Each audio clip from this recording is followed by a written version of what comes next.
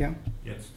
Ich beginne die Fraktionssitzung vom 5.09.2016 und ich stelle die große Anfrage vor, die ich jetzt gerne für die Fraktion einreichen möchte. Und zwar große Anfrage, chaotische Aktenführung im Bezirksamt. Durch meine Akteneinsicht in die Unterlagen der Zuwendungsempfänger in der freiwilligen Förderung im Bereich des Sozialamtes musste ich feststellen, dass die Aktenführung der Verwaltungsakten nicht den Anforderungen der gemeinsamen Geschäftsordnung der Berliner Verwaltung entsprechen. Eingangsvermerke auf eingereichten Unterlagen fehlten, Anschreiben der Zuwendungsempfänger wurden nicht mit abgeheftet, Akten waren unvollständig, die Durchnummerierung der Aktenblätter wurde nicht vorgenommen. Die Sozialstadträtin sah keine Notwendigkeit zu handeln und behauptete, eine Durchnummerierung der Akten müsse nicht erfolgen.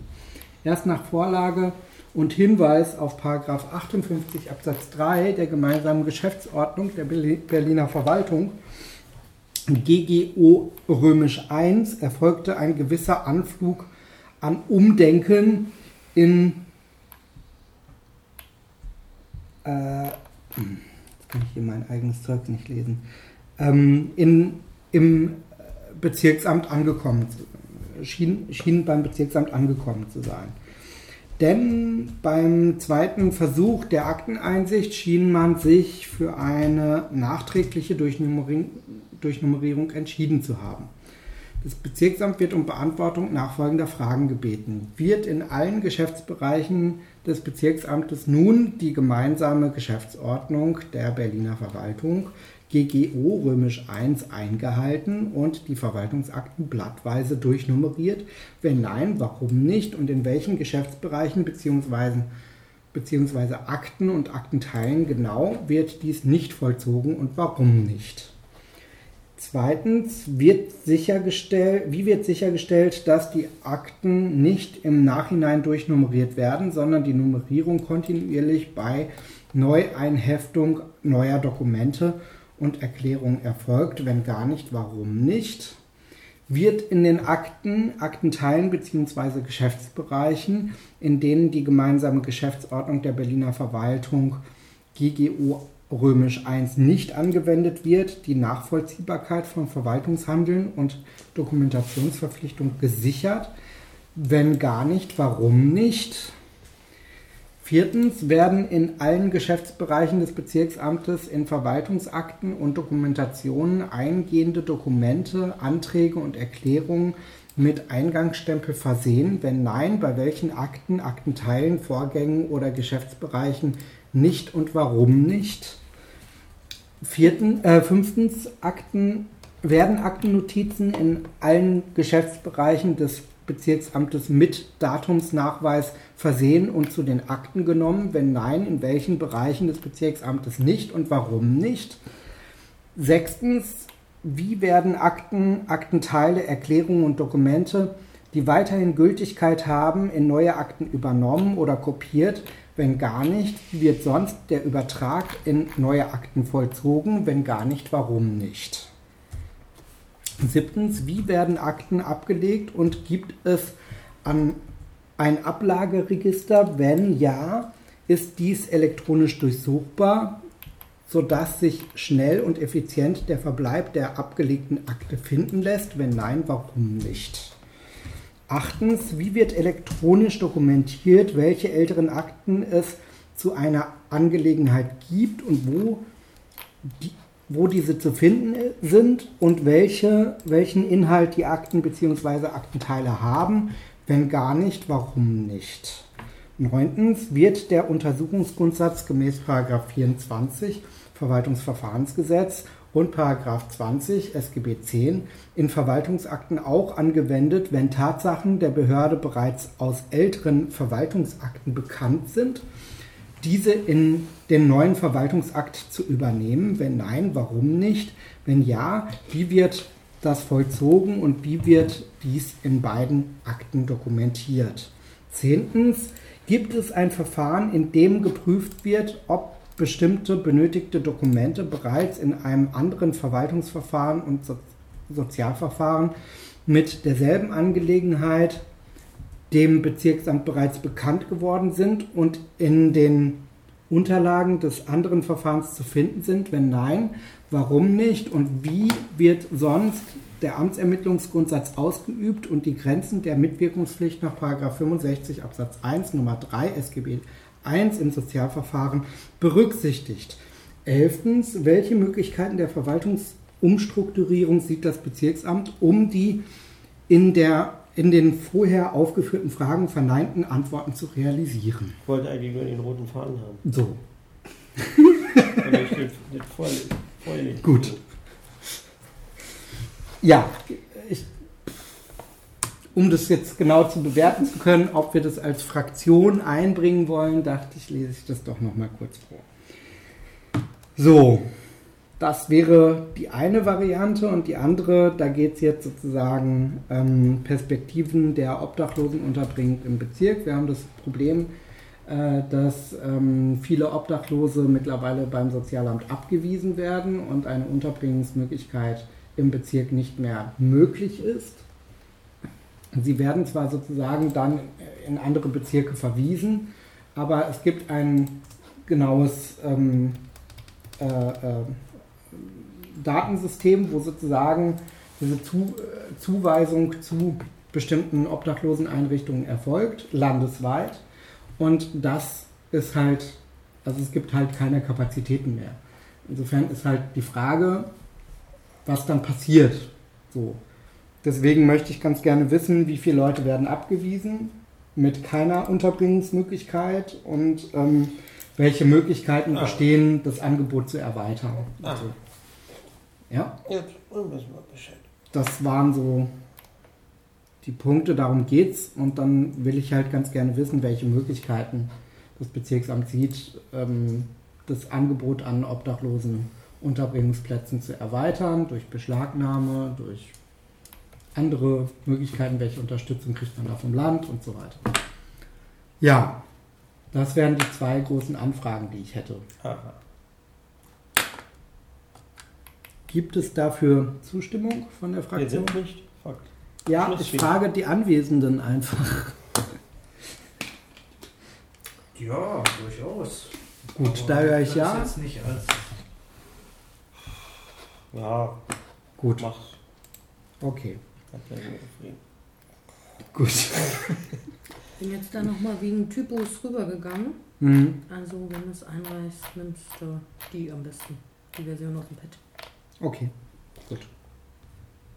Ja. Okay. Gut, dann hätten wir das. Jetzt ist die Frage, was wir jetzt halt noch im öffentlichen Teil jetzt hier machen. Also, ich muss jetzt gleich los. Insofern übernimmt jetzt Herr Mittelbach gleich das Ruder. Und ihr könnt dann Berichte sonstiger Veranstaltungen. Habe ich da noch was, wo ich war? Also ich war nirgendwo.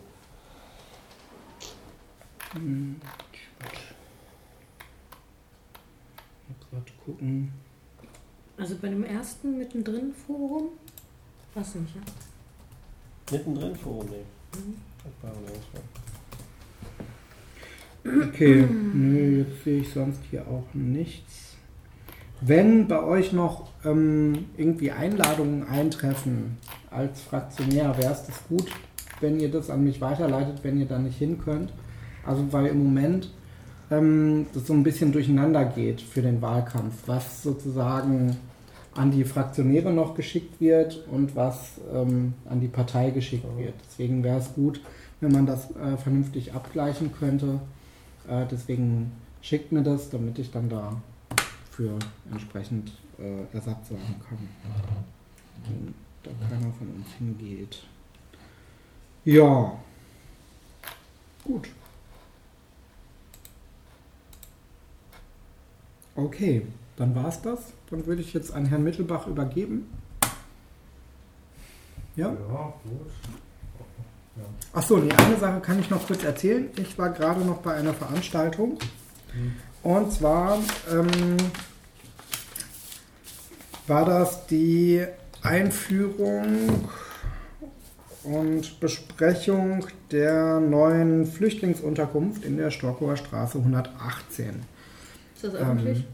Ja, das war eine öffentliche Veranstaltung. Okay. Da waren ganz viele Leute aus dem Unterstützerkreis dabei, die jetzt wissen wollten, wie geht es jetzt sozusagen weiter. Das heißt, die Flüchtlinge, die jetzt sozusagen hier im Bezirk sind, in Sporthallen untergebracht sind, ziehen jetzt zum großen Teil in diese Storkower Straße sozusagen um. Dadurch werden die Turnhallen auch wieder frei. In der Treskostraße gibt es noch eine weitere Flüchtlingsunterkunft, die jetzt gerade auch aufmacht. Hier Schönhausen oder Weißensee? Oh, frag mich nicht sowas. Ich weiß es Sind nicht. zwei. Ja, weiß ich gerade nicht. Kann ich dir gerade nicht sagen. Ich denke, in der Treskostraße Weißensee. Ja, nehme ich auch mal. Ja. Oder Pankow. Okay, also in der Storkower Straße sollen bis zu 477 Menschen untergebracht werden.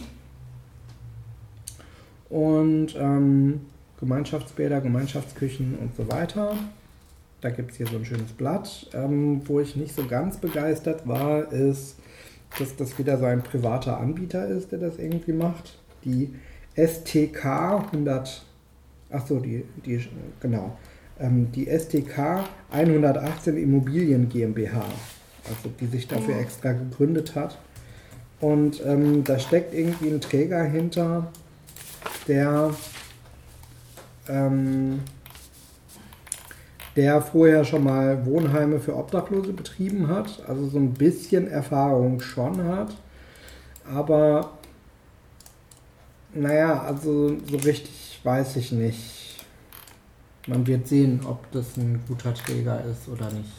So kann man im Moment jetzt nicht so viel zu sagen. Also bei den Fragen, die kamen, mussten sie vielfach sagen, ach gut, dass sie das fragen, da haben wir auch noch nicht drüber nachgedacht.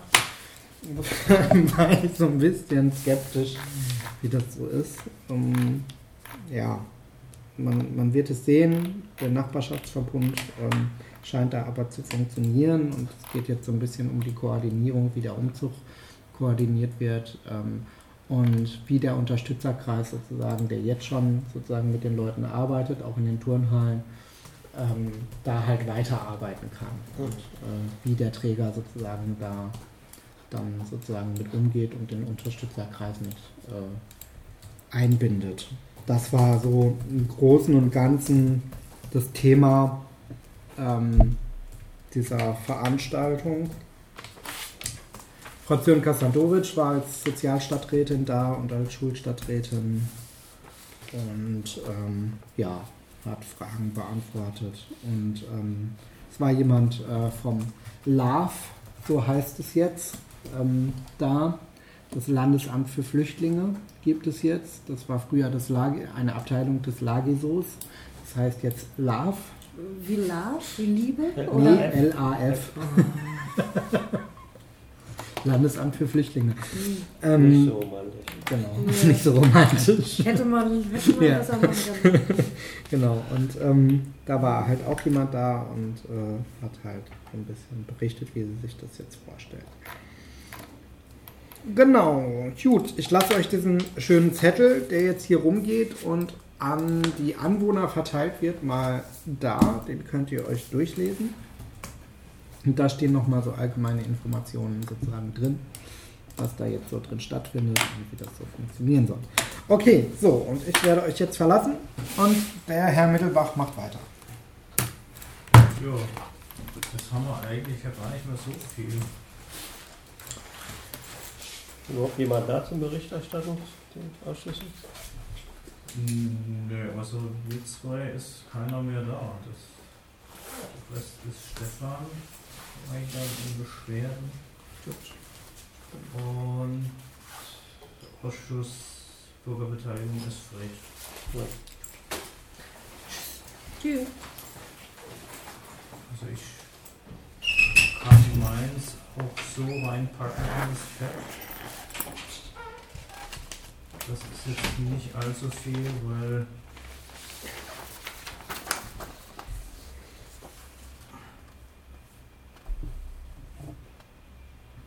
Es war ja kurz vor den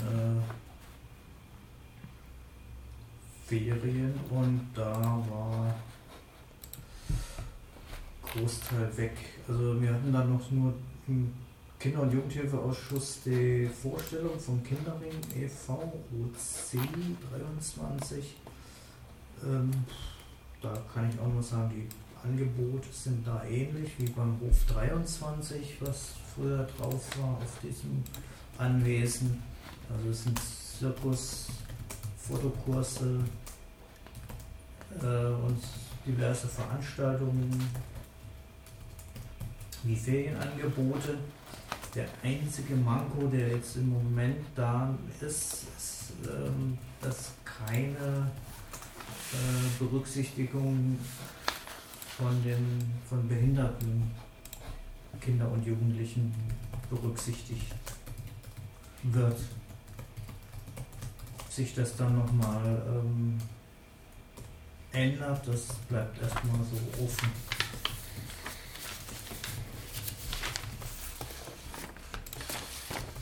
Ja, zum Zwischenstand des Projektes Naturerfahrungsräume. Oben an der Moorwiese gab es einen kurzen Zwischenbericht. Diese Naturerfahrungsräume sind ja für die Kinder von 3 bis 12. Und da werden ja bewusst keine Spielsachen aufgestellt, also kein Turngerät und nichts, sondern die können sich da frei in der Natur bewegen, können Sachen bauen und auch austoben. Das wird soweit ganz gut angenommen.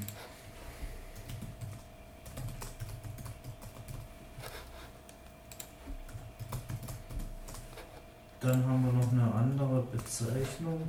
Die Stelle für die politische Bildung und Beteiligung von Kindern und Jugendlichen wurde geändert und heißt jetzt, es wurde nur nicht geändert, aber der Kinder- und Jugendausschuss ist dafür einstimmig und das soll dann Kinder- und Jugendliche Jugendbeauftragte heißen in Zukunft.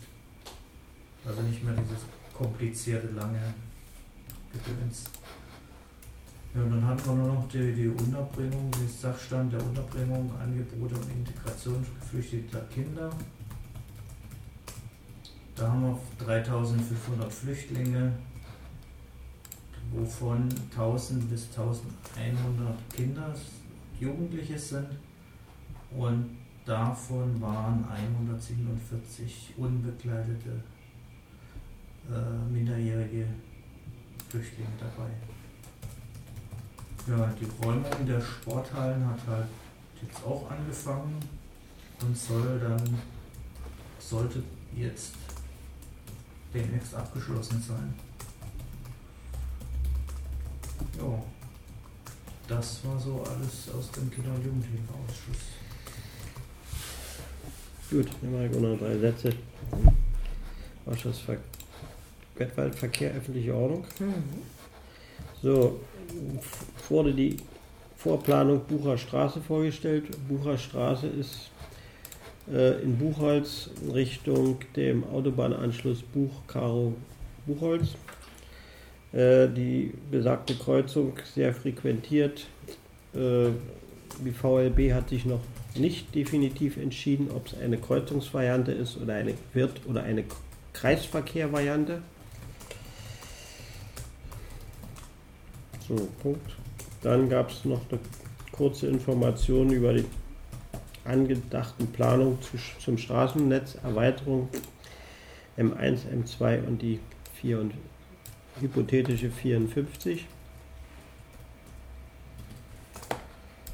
So, und ansonsten gab es nur noch die Drucksachen, bis auf eine von der CDU großen Dauerbaustellen langfristig bekannt machen, die wiederum abgelehnt worden wurde vom Ausschuss. Alle anderen sind mehrheitlich, teilweise mit Änderungen bestätigt worden und gingen und gehen in die letzte BVV.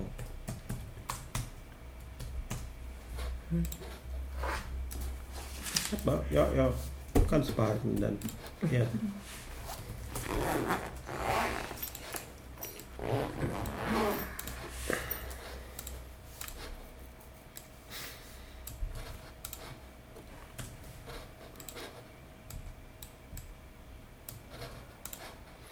So, können wir Schluss machen? Dann machen wir Schluss an der Stelle, weil dann ist alles soweit gesagt.